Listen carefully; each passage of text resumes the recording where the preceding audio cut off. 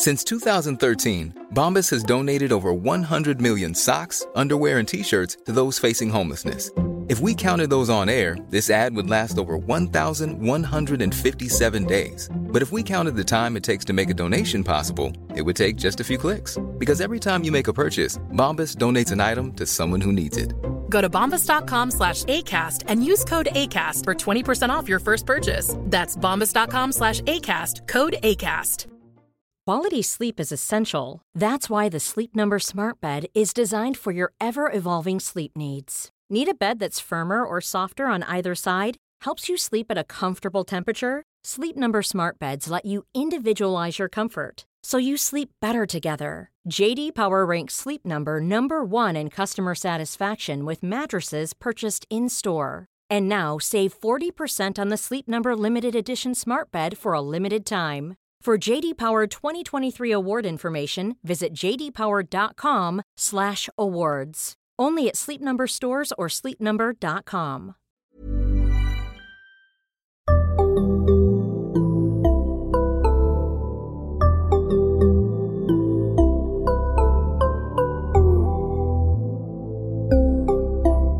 Barnpsykologerna.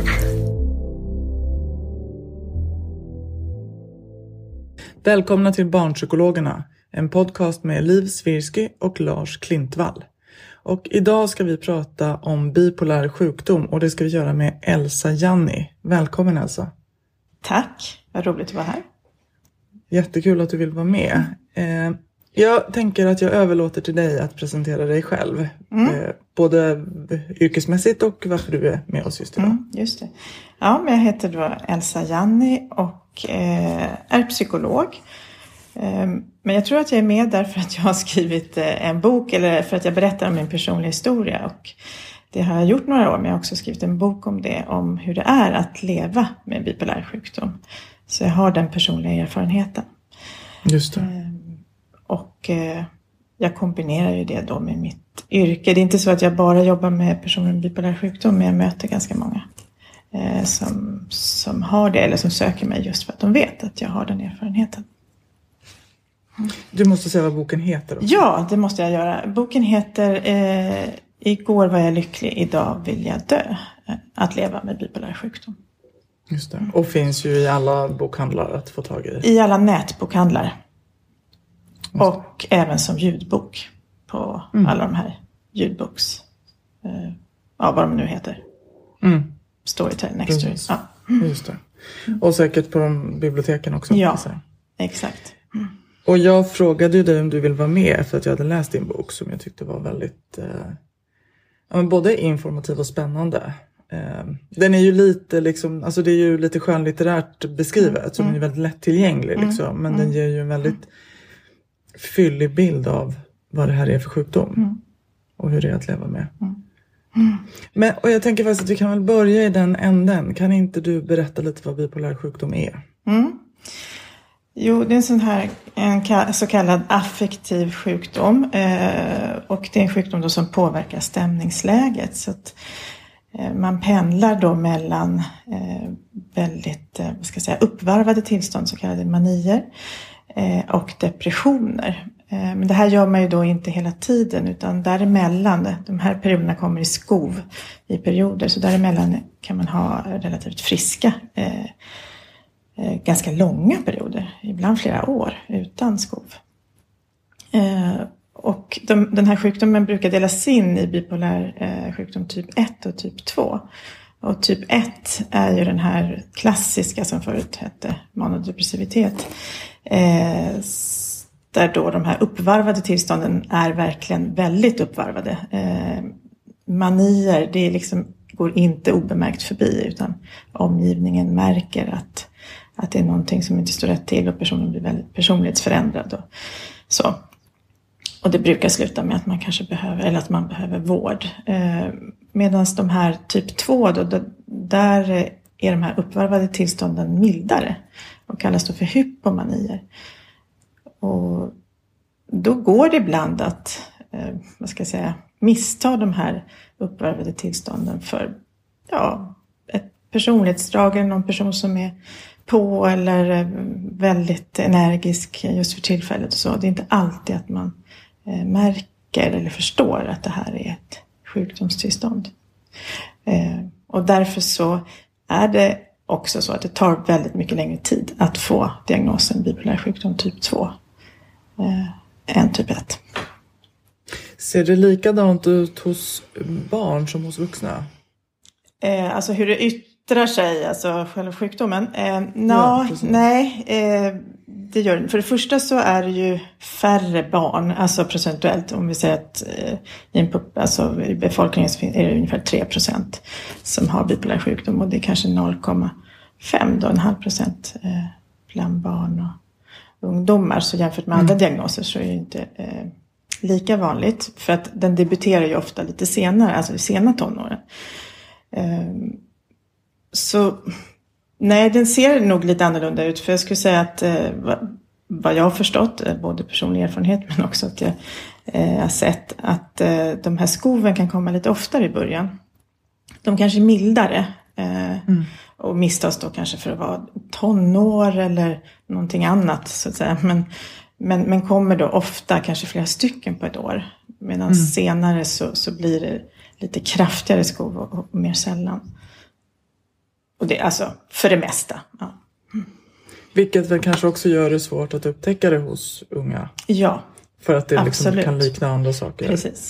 Precis. Ja. Men det finns ju enheter som är specialiserade på bipolär sjukdom hos barn och ungdomar. Så att de är ju ändå vana att sätta diagnos. Eller se liksom om det är det här. Kan man pendla mellan typ 1 och typ 2? Nej, det sägs eller att man kan, om man har typ 2, att man kan att man skulle kunna utveckla manier och då får man ju en ny diagnos, då får man ju typ 1. Så man pendlar inte däremellan. Men nu kommer det nya studier, framförallt i Sverige faktiskt, för vi har ett sånt bra bipolär register som man kan forska på, som säger att det är faktiskt signifikanta skillnader mellan bipolär typ 1 och typ 2. Så att det är inte, man har ju pratat om det som ett spektrum, men det är inte helt säkert att det är det. Jag vågar inte säga mer än så. Nej. Du vet man varför man utvecklar bipolär sjukdom? Genetiskt, alltså upp till 70% kan förklaras av genetiken, ärftlighet. Och sen är det ju, alltså man kan ju ha en sårbarhet för bipolär sjukdom och ändå inte utveckla den. Så sen är det ju förstås livsomständigheter och andra faktorer som kan göra att den utlöses så att säga. Men mer än så vet man inte riktigt. Hur var det för dig då? Hur började din resa i den här sjukdomsbilden liksom? Ja, jag fick mitt första skov när jag var 16 år. Så innan dess så är det svårt att säga. Man kan ju se i efterhand, alltså både på mitt liv och andras liv, att det finns tecken. En stark känslighet, en benägenhet att känna väldigt starkt, oavsett om det är glädje eller sorg. Att det är mycket drama på något sätt i huvudet. Redan som barn. Och det kan jag ju känna igen hos mig själv. Men sen är det svårt att säga vad som är vad. Men sen fick jag mitt första insjuknande akut då när jag var 16 år. Och det var ju i efterhand kan man säga att det var en depression. Men det var kanske en typisk sån här första skov blandad med väldigt mycket ångest och sömnstörning och nästan psykotisk så. Och så kan det se ut just i begynnelsen av sjukdomen på något sätt. Så för mig blev det ju väldigt, alltså det här var ju också länge sedan då det inte fanns internet. Man hade väldigt lite kunskap om psykisk ohälsa, man pratade inte om det. Jag gick på en internatskola dessutom, så jag hade inte min familj i närheten. Utan de bodde i ett annat land, i Italien. Så det blev ju väldigt, väldigt skrämmande för mig. Och ingen förstod ju vad det här handlade om. Och desto mindre jag då. Så Jag skulle nog säga att de här första skoven, för sen kom ju de här efter det här första skovet, så fick jag flera stycken under första 2 åren ganska ofta. Så att de var lite mer kortvariga men ändå väldigt starka och så. Och jag skulle säga att det var traumatiskt att inte förstå vad som händer. Det är som att leva en mardröm på något sätt. Och idag hoppas jag att det finns lite mer kunskap kring den här typen av psykisk ohälsa, vare sig det är bipolär sjukdom eller något annat. För jag hade ju behövt läkarkontakt och kanske mediciner och ja, så. Mm. Vad trodde man att det var då i början? Alltså det dröjde ju 7 år innan en läkare sa till mig att jag led av återkommande depressioner. Så att under de första 7 åren så pratade vi om kriser, nervsammanbrott, mörka perioder. Alltså vi hade inga ord för ens. Ångest var ju något som stod i böckerna. Och, ja, det var... Men sen var det ju också så att jag sökte mig inte till alltså vården, eftersom jag då gick på den här internatskolan. Sen åkte jag hem till Italien, mina föräldrar var alternativa, så att det blev inte att jag sökte mig till den reguljära psykiatrin. Det kanske hade sett annorlunda ut då. Och hur påverkade det här då alltså det var ju ganska många år då, från 16 till 23 innan du... Precis. Men då fick du egentligen inte heller rätt diagnos, så fick du återkommande depressioner. Ja, precis. Så vad gjorde det med de åren? Ja, men alltså det påverkade ju verkligen mina ungdomsår. Präglade dem otroligt. Nu var jag ju frisk mellan skoven, och när jag var frisk så kunde jag ändå leva på mitt liv. Så på det sättet lyckades jag ändå hålla mig på banan, och jag hade liksom ett bra socialt nätverk och så. Hade jag inte haft det så vet jag ju inte. För det här var ju ändå något som återkom, och jag var alltid orolig att det skulle komma. Så på något sätt levde jag ju med den rädslan. Och så fort det dök upp så fick jag ju lämna mitt liv. Jag bodde i Sverige också själv, och mina föräldrar bodde i Italien. Så varje gång jag blev sjuk åkte jag hem. Och då lämnade jag ju det jag höll på med i Sverige. Till exempel, jag kunde ju inte gå klart gymnasiet, utan jag fick läsa gymnasiet på distans. Och sen, så att det var... Och sen började universitetet, fick jag ändå åka hem, liksom lämna mitt i terminen och åka hem. För att jag kände att hemmet var det enda stället jag kunde visa mig på. För jag vågade inte visa mig. Jag blev ju så förändrad och allting var så väldigt skrämmande. Så. Men... Så det är klart att det var ju jättejobbiga år. Men jag hade det också bra däremellan. Så att på det sättet så fortsatte ju mitt liv ändå. Hur långa var de här skoarna? När du säger att de var ganska korta. Vad betyder det? Men då kan... Alltså i första 2 åren skulle jag nog säga att de kan ha varit 3 veckor. Något sånt där. Fast återkommande 3-4 veckor. Men sen så småningom efter några år, alltså 20-årsåldern, då blev de mer lika verkligen depressioner, och kom bara på höstarna. Och då blev det 2-3 månader på hösten då, som stannade upp, kan man säga. Där livet stannade upp. När liksom började du se mönster? Och många som har sådana här sjukdomar kan ju beskriva liksom att de är rädda för nästa sko, och de blir rädda för alla tecken på som skulle kunna vara tidiga tecken och så. Precis. Hur var det för dig? Liksom, när började du se att det kommer tillbaks?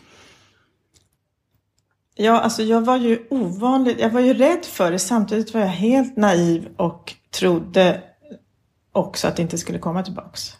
Så det var lite märkligt, och jag gjorde inget arbete med mig själv om att jag skulle lära känna mina tidiga tecken, utan jag blev alltid lika förvånad. Trots att det kom tillbaks varje höst. Och jag var lika oförberedd varje gång. Och det var ju alltid så att jag precis innan en depression hade väldigt mycket energi. Jag blev ju lite hypoman, så att jag gjorde otroligt mycket där i augusti, september, och sen kraschade jag. Så att jag var inte bra på att liksom... Jag ville inte riktigt acceptera att det var så här. Och ingen hade heller hjälpt mig att se det på något sätt. Så det tog många år innan jag började förbereda mig för att det kunde komma tillbaka. Och när du då väl fick ett sånt här skov och åkte hem till dina föräldrar, vad gjorde du, vad gjorde de, hur tog ni hand om dig? Ja, om jag ska vara ärlig så var det egentligen ingen bra plats att åka till för mig. Men det var det enda jag kunde göra. För att jag hade, i och för sig, alltså min pappa var helt fantastisk och trygg. Men min mamma var inte det. Hon hade sina egna problem. Så att vara i närheten av henne förvärrade egentligen mitt tillstånd. Men det var som att det var enda stället jag ändå kunde vara på. För jag vågade inte vara kvar hemma i Stockholm. Så att det var ju inget jättebra, liksom. Inte så bra omhändertagande helt enkelt. Vi var visste väldigt lite om hur man skulle göra. Och det var egentligen inte förrän jag fick den här, då när jag var 23, för då var jag med om en väldigt djup depression. Och, som också gjorde att jag gjorde självmordsförsök, vilket inte är ovanligt då för personer med bipolär sjukdom. Men då fick jag träffa en psykiater som gav mig diagnosen återkommande depressioner. Och det var ju en räddning för mig. Även om det var fel diagnos så fick jag ju mediciner som ändå kunde hjälpa tillfälligt. Och sen bara att få förstå att det här var något som jag inte riktigt kunde styra över själv var väldigt befriande. Så. När du säger att din mamma hade inte heller mådde så bra, du sa 70% förklaras av genetik. Är det, vet du vad det kommer? Alltså fanns det fler i din familj som... Ja, alltså... Jag vet inte, jag skulle nog ge henne någon bipolär sjukdom UNS. Alltså utan närmare specifikation. Det vill säga att den är lite oklar. Inte alls med samma mönster som för mig. Men hennes syster hade väldigt tydlig bipolär sjukdom typ 1. Också odiagnostiserad. Så absolut så finns det ju en ärftlig komponent för mig. När fick du rätt diagnos då? Ja, när jag var 40. Alltså 26 år efter min, eller var det nu 25 år efter min första, 41 var så gick jag till en privatläkare, eller jag hade gått till henne ett tag. Och hon började prata om att hon misstänkte det här. Och sen så fick jag en väldigt akut depression en höst. Och hamnade på Ersta. Jag valde faktiskt att lägga in mig på Ersta. Som nu inte finns kvar, men det var en mottagning för personer inom vården. Och när jag kom ut därifrån, det var inte de läkarna. För de läkarna misstänkte inte alls bipolär sjukdom. De tyckte det var jättekonstigt när jag föreslog att det kanske är det. Så ställde de här vanliga frågorna som ställs. Men gör de med massa pengar? Har du sex med många partners och sådana där? Och när jag svarade nej på det så men då behöver du inte oroa dig. Då har du inte bipolär sjukdom. Men min privata läkare då, hon var helt övertygad om det. Så att hon gav mig sen stämningsstabiliserande medicin då. Och det var ju räddningen. Alltså jag ser ju henne som min räddning. Faktiskt. Och det är inte många år sedan. Och det är 10 år sedan. Ja, för jag är 50 nu. Ja, precis. Så 25 år utan att få rätt behandling. Men när du ser dig, när du träffar andra i din, med samma problematik. Är din historia ovanlig? Nej, alltså när jag träffar personer i min ålder så är det många som beskriver att det tog väldigt lång tid innan de fick rätt diagnos. När jag träffar unga personer så tycker jag att då har det gått snabbare. Då är vården bättre på att upptäcka sjukdomen. Så att nej, jag skulle inte säga att den är ovanlig. Men idag behöver man inte gå 25 år? Nej, det hoppas jag verkligen inte. Nej. Det tror jag inte. Och när du stämningsstabiliserande, vad är det för preparat vi pratar om då? Det finns ju många olika. Den vanligaste är ju litium då, som man kanske har hört talas om. Det är den jag tar. Men sen finns det ju stämningsstabiliserande mediciner som är mediciner som man ger mot epilepsi till exempel, som fungerar, eller mot alltså antipsykotiska mediciner som också kan fungera som stämningsstabiliserande. Men det är ett helt annat preparat eller andra preparat, hur säger man, pluralform? Preparat. Ja, än antidepressiva. Som man också kan behöva ta i kombination med stämningsstabiliserande. Men är det inte också så att antidepressiva också kan utlösa maniska skov? Ja. Så att det är lite risky att ge dem? Ja, men inte om du har stämningsstabiliserande. Nej, okej. Men då, har det också? Ja, då har man det också. Så kombinationen men inte bara. Okay. Nej, precis. Men det var det du fick då initialt? Ja. Så hur blev det? Ja, det är svårt att säga. Jag tyckte att det hjälpte då mot den depressionen som jag hade då. Och det gör det ju. Men sen hjälpte det ju inte, längden kom det tillbaka. Men det var inte så, jag minns inte att det verkligen triggade igång någonting. Det vet jag inte. Det kan jag inte säga. Däremot så hjälpte det inte. Utan skoven kom tillbaka. Hey, Dave. Yeah, Randy. Since we founded Bombas, we've always said our socks, underwear, and T-shirts are super soft. Any new ideas? Maybe sublimely soft. Or disgustingly cozy. Wait, what? I got it. Bombas. Absurdly comfortable essentials for yourself And for those facing homelessness. Because one purchased equals one donated. Wow, did we just write an ad? Yes. Bombas. Big comfort for everyone. Go to bombas.com/ACAST and use code ACAST for 20% off your first purchase. Quality sleep is essential. That's why the Sleep Number Smart Bed is designed for your ever-evolving sleep needs. Need a bed that's firmer or softer on either side? Helps you sleep at a comfortable temperature? Sleep Number Smart Beds let you individualize your comfort, so you sleep better together. JD Power ranks Sleep Number #1 in customer satisfaction with mattresses purchased in-store. And now save 40% on the Sleep Number Limited Edition Smart Bed for a limited time.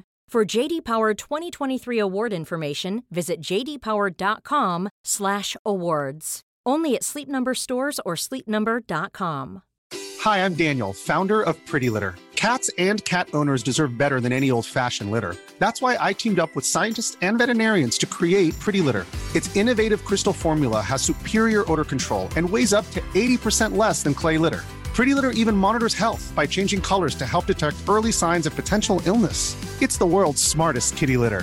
Go to prettylitter.com and use code ACAST for 20% off your first order and a free cat toy. Terms and conditions apply. See site for details.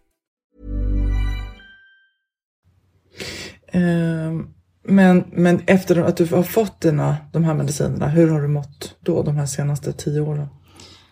Först provade vi ut några olika som gav effekt men inte helt.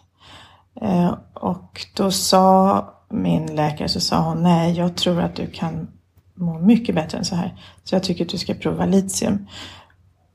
Och då fick jag byta läkare, för att det är lite så att när man har litium så ska man vara knuten till en mottagning som kan skriva remisser till blodprover och sånt där. Man måste ju ta prover var 3:e månad. Men sen jag började med litium för 7 år sedan så har jag inte haft ett enda skov. Alltså jag har levt helt. Jag har liksom ibland svackor. Jag kan känna av att om jag inte hade med medicin nu så skulle jag ha ett skov. Alltså det blir lite svagt, men det är ju helt otroligt. Men jag menar, så är ju allas liv. Ja, exakt. Så. Precis. Men det här med litium då, för det är ju också en medicin som det finns idéer eller liksom som man kanske har hört talas om och så. För det är inte helt lätt att ta de här medicinerna. Nej. Kan du berätta någonting om hur det har varit? Ja, alltså precis. Jag hör ju många som har svårt, eller inte alls många, några som har svårt att ta litium på grund av biverkningar. Så det är ju väldigt individuellt. Men det är en jättebra medicin. Och jämfört med andra så har den färre biverkningar faktiskt. Och för min del så har inte jag känt av någonting. Alltså lite törst i början, liksom sådär, att man blir lite törstig.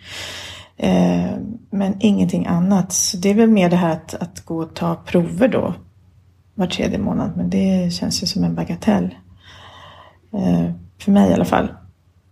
Så jag skulle säga att den här rädslan som finns kring litium, för den finns, jag ser den liksom, jag möter den beror ju på att för det första att förr så gav man så himla mycket litium.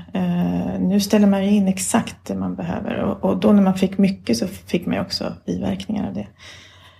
Så det är det ena, och det andra tror jag också är att det låter, alltså det är någonting som har funnits, manodepressivitet, litium, alltså det låter så, ja jag vet inte, dramatiskt. Men det är en jättebra medicin. Och de biverkningar som man ibland hört talas om är väl just det här att man blir törstig och hungrig och går upp i vikt. Att man kan gå upp i vikt, precis. Och det är inte så klarlagt faktiskt varför. För att ämnesomsättningen ska inte påverkas. Men att det kanske är just att man blir törstig och dricker mer socker. Alltså jag vet inte riktigt vad det är som gör det. Eller att man behåller vätska mer i kroppen. Och sen darrhänthet kan man få. Ja.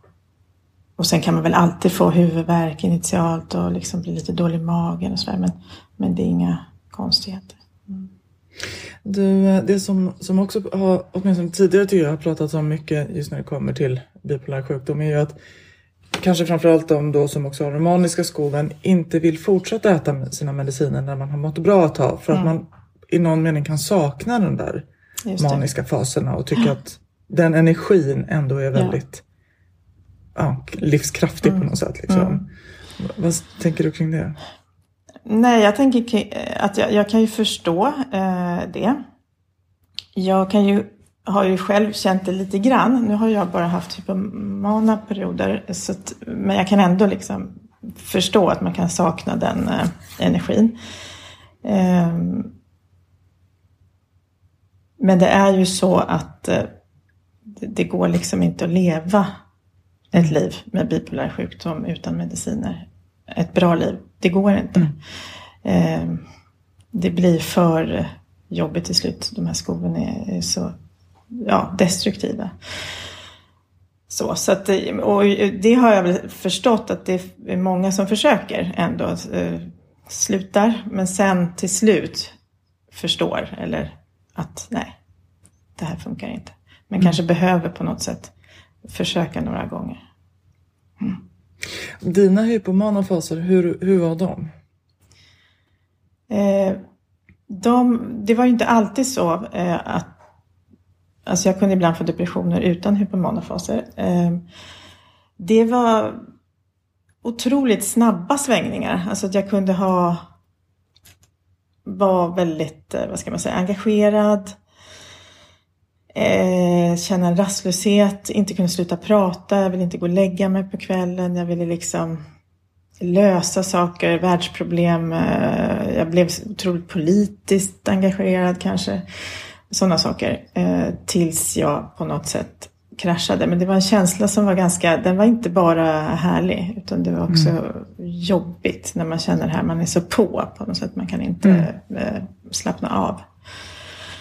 Och sen kom kraschen otroligt snabbt. Alltså från en kväll som kanske var euforisk. Och sen så var jag jättedeppig dagen efter. Och den där snabba växlingen, den tror man nästan inte är sann. Men så är det. Den måste ju också ha varit väldigt svår för omgivningen att hänga med i. Verkligen. Jättesvår. Och det var ju... Alltså, min man, eller både jag och min man hade väldigt svårt att se att de här skoven kom. Och det var ju depressionen vi var rädda för, inte så mycket de här andra. Men hypomana, men nu för tiden, nu kommer det ju inte. Men det var en period där vi ändå var mycket mer förberedda. Då var ju han mer, alert och såg mig när jag blev lite för... så att säga, när jag blev för engagerad i saker. Och kunde på något sätt försöka bromsa mig. Vilket inte alltid gick då. Men...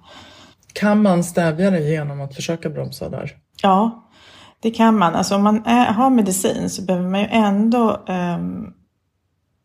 vara noga med vilka tidiga tecken man har. Och när man ser de här tecknen, då kan man absolut bromsa. Och mildra och kanske till och med undvika ett skov. Absolut. Men om man då är förälder som lyssnar på det här avsnittet, och liksom, vad skulle du vilja ge för råd? Vad ska man som förälder vara uppmärksam på? När ska man tänka att det kanske är något sånt här som ens barn brottas med? Du menar innan man har fått diagnos eller när man har diagnos? Innan i första hand. Ja. Ja, det är det som är lite svårt, för jag tänker det ser så väldigt olika ut. Men jag tänker alltså snabba humörsvängningar, mycket starka liksom känslor. Det kan ju misstas ibland för andra saker, men och som är lite mer ihållande om man jämför till exempel med ADHD-symptom, så skulle jag säga att det bipolära, det är ju depressioner som varar längre tid och även uppvarvningar som varar längre tid. ADHD är ju mycket mer kortvarigt och lite mer situationsbundet, utan de här bipolära symptomen kommer ju även oavsett situation, oavsett händelser. Så det skulle jag vara på något sätt lite vaksam kring. Och det är väl det jag har varit vaksam kring vad gäller mina barn. För det är klart att jag har haft ett öga på dem också. Och se liksom, just det här väldigt starka känslouttrycken om det håller i sig, om det är ihållande. Och om man då får diagnosen för sitt barn, vad kan man då göra för att underlätta? Bortsett från att då se till att de får rätt medicin såklart. Ja, precis. Först och främst att de får rätt vård. Medicin och kanske stöd. Att man själv får anhörigutbildning. Att man själv verkligen utbildar sig och skaffar sig kunskap kring det här. Så mycket man bara kan. Och sen är det ju att vara med och hjälpa till liksom att förstå mönstren. För man måste också räkna med att det tar ett tag. Det är svårt att förstå allting på en gång, utan det är över tid, man måste se det här över tid. Och vad är mönstren, och också att de förändras så himla mycket kanske i ungdomen. Men det jag skulle också jag vill skicka med, det är att inte bli för rädd för känslor. För det finns ju verkligen som en stor risk att man som person med bipolär sjukdom och för anhöriga utvecklar någon form av fobi för känslor. Alltså att så fort någon är glad eller någon är ledsen så drar rädslan igång och oron igång. Och så, det är ju inte meningen, utan man ska ju kunna få känna alla känslor. Så att det gäller att lägga pusslet och att man tänker att det får ta sin tid. Och att man har lite, liksom, är lite lugn där och, på något sätt. Och stabil och tänker att men tillsammans med vården så kommer vi förstå liksom, vad som blir bäst. Vad ska man, när du säger det här att man inte ska bli rädd för känslor, jag tänker att ska man då inte heller vara rädd, för det jag misstänker är att man också kan bli rädd för att ens barn ska hamna i situationer där känslorna blir starka, utsättas för sorg eller så. Jag vet. Alltså jag tycker ju den här sjukdomen är så grym mot unga, eller för unga, för ungdomen och sjukdomen, alltså det är så en dålig match. För egentligen så är det ju så att när man har bipolär sjukdom, då ska man ju leva lite enligt rutiner och gå och lägga sig en viss tid, alltså så här, samma tid varje kväll. Men som ung lever man ju inte så det är ju jättesvårt. Jag tänker man måste kompromissa lite, för de här ungdomarna måste ju också få leva lite. Och har man medicin och känner sig själv, så kan man ändå få göra undantag. Alltså man kan inte leva som en robot, eller vad man ska säga, om du förstår, eller som en pensionär när man är 15-16 år. Så att det är en kombination, att man får vara lite lagom. Så ungdomarna, de måste ju få gå, beroende på var de befinner sig, tänker jag. För att det är ju så att man har ju inte alltid skov, utan man kan ju ha friska perioder, och då kanske man kan göra lite mer grejer. Men om man är i en uppåtperiod eller nedåtperiod, men då behöver man vara försiktig med fester och alkohol och så. Självklart. Så att man ändå, men att man är lite, inte så rigid i det här. Kan man anpassa de här medicinerna lite så som diabetiker ju ibland gör, att de höjer en dos när de vet att de ska gå på en fest eller så, liksom att man reglerar insulinet utifrån vad man stoppar i sig och hur man liksom de rör på sig och så. Finns det samma med till exempel litium då? Nej. Utan där står man på sin dos och sen får man... Ja, så är det. Nej, inte vad jag vet om det inte har kommit någon. Inte med litium, inte med stämningsstabiliserande, möjligtvis med de här andra antidepressiva att man kan. Men nej, det tror jag inte. Nej. Så vad kan man göra då? Jag tänker att man ska ta studenten. Det är ju en period av hyfsat svängda dygn och lite sömn och så. Hur skulle man kunna göra då för att ändå boosta sig, liksom klara en sån period så bra som möjligt? Precis, men till exempel att man i tiden innan har varit ändå ganska noga med sömn, medicinen, att man tar den hyfsat rätt tid och sådär. Att man inte glömmer den. Att man är fysiskt aktiv. Alltså så är det ju. Att om man är fysiskt aktiv och om man tränar regelbundet så har man ju också ett gott skydd. Det hjälper ju verkligen. Kosten, att man liksom har regelbunden måltider överhuvudtaget är lite regelbunden. Och då om man har en sån lång period innan så är det klart att man är lite bättre rustad för att ha en period med lite mer utsvävningar. Finns det några samband med kost generellt? Det här är som att det skulle vara bra att äta sockerfritt eller glutenfritt, eller har man sett sådana saker i studier? Nej, det vet jag inte. Nej, inte vad jag tror inte något är klarlagt. Utan det är mera regelbundenheten som är grejen. Liksom att ha rutiner för... Ja, precis. Men däremot fysisk aktivitet har man nog sett. De gör ju en stor studie på Karolinska nu med personer med bipolär sjukdom som tränar regelbundet. Jag tror att det kommer ge ändå visa resultat. Kan det läka ut? Kan man bli av med sin bipolaritet? Nej, den är kronisk. Men alltså får man inte behandling, då tenderar ju sjukdomen att bli värre med åren. Men med behandling så är det tvärtom. Att då blir det mildare. Liksom.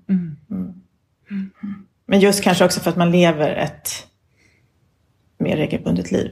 Ju äldre man blir, kan ha med saken att göra. Ja. Just det. Men man kan inte sluta med sina mediciner, utan det är en livslång medicinering. Ja, precis. Då tänker jag att det också blir viktigt till exempel att inte åka på en resa och så tog medicinerna slut. Precis, jätteviktigt. Det är också en sån grej som föräldrar kan hjälpa till och se till att det... Och det där du säger med resa, det är ju också sånt som man kan tänka på att för vissa är ju, eller för många är ju just sömnen att resa över tidszoner kan också vara så här triggande. Så man kan vara lite försiktig kanske, alltså man ska ju vara försiktig med sömnmedicin, men just för personer med bipolär sjukdom så är sömnen så viktig så att man skriver ju ofta ut sömnmedicin för personer med bipolär sjukdom när man har sömnsvårigheter. Och då till exempel att man kanske tar det på flyget, om man nu flyger någonstans över tidszonen. För att hjälpa kroppen på traven. Ja, exakt. Finns det något så här medskick du vill göra till föräldrar? Du har sagt vad man ska vara lite uppmärksam på. Finns det något annat som så här, det här skulle vara bra för föräldrar att veta? Ja, alltså jag skulle säga så här att bipolär sjukdom har ju fortfarande någon slags stämpel om att vara en väldigt allvarlig sjukdom, och det är den ju. Men med bra, alltså med medicinering och god behandling så går det verkligen att leva ett fullgott liv. Och jag tänker då att föräldrar som har barn som har fått den här diagnosen, de kanske är väldigt förtvivlade. Men att ge det tid, att tänka att det får ta lite tid innan det lägger sig liksom, och det stabiliserar sig, men att det verkligen finns jättegoda förutsättningar för att få ett bra liv och för att inte bli frisk liksom, för det är ju kroniskt, men ändå leva friskt, eller man ska säga. Det blir också så tydligt tycker jag när du pratar att om man då har haft det här i sin familj, kanske sett äldre släktingar, så har de gått igenom en resa som säkert var ganska fruktansvärt på många sätt.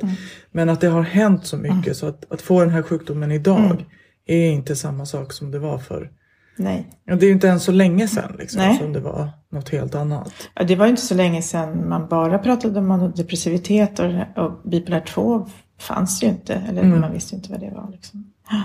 Absolut, det har hänt jättemycket.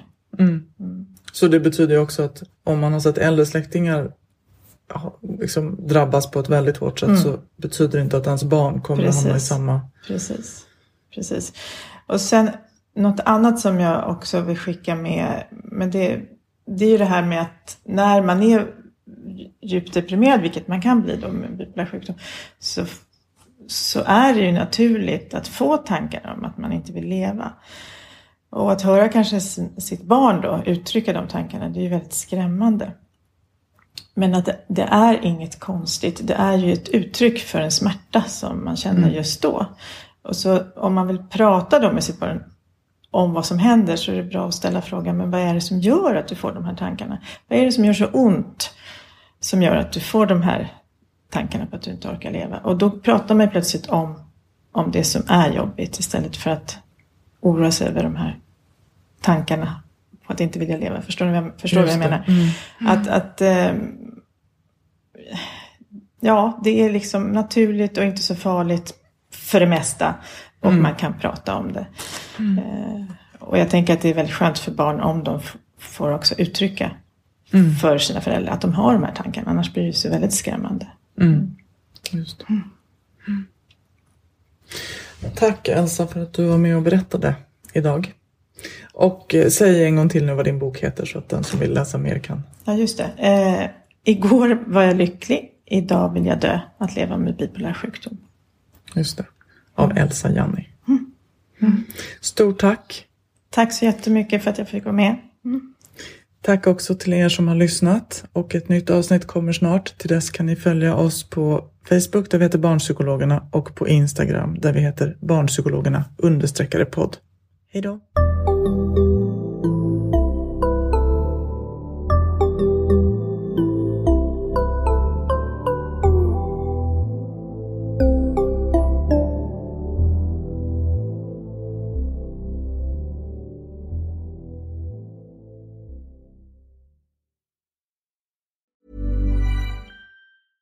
Imagine the softest sheets you've ever felt. Now imagine them getting even softer over time. That's what you'll feel with Boll & Branch's organic cotton sheets. In a recent customer survey, 96% replied that Boll & Branch sheets get softer with every wash. Start getting your best night's sleep in these sheets that get softer and softer for years to come. Try their sheets with a 30-night guarantee. Plus, get 15% off your first order at bollandbranch.com. Code BUTTERY. Exclusions apply. See site for details.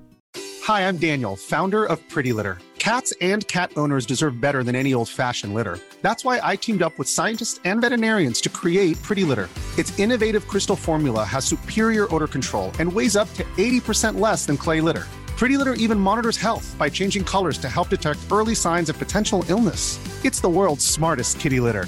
Go to prettylitter.com and use code ACAST for 20% off your first order and a free cat toy. Terms and conditions apply. See site for details.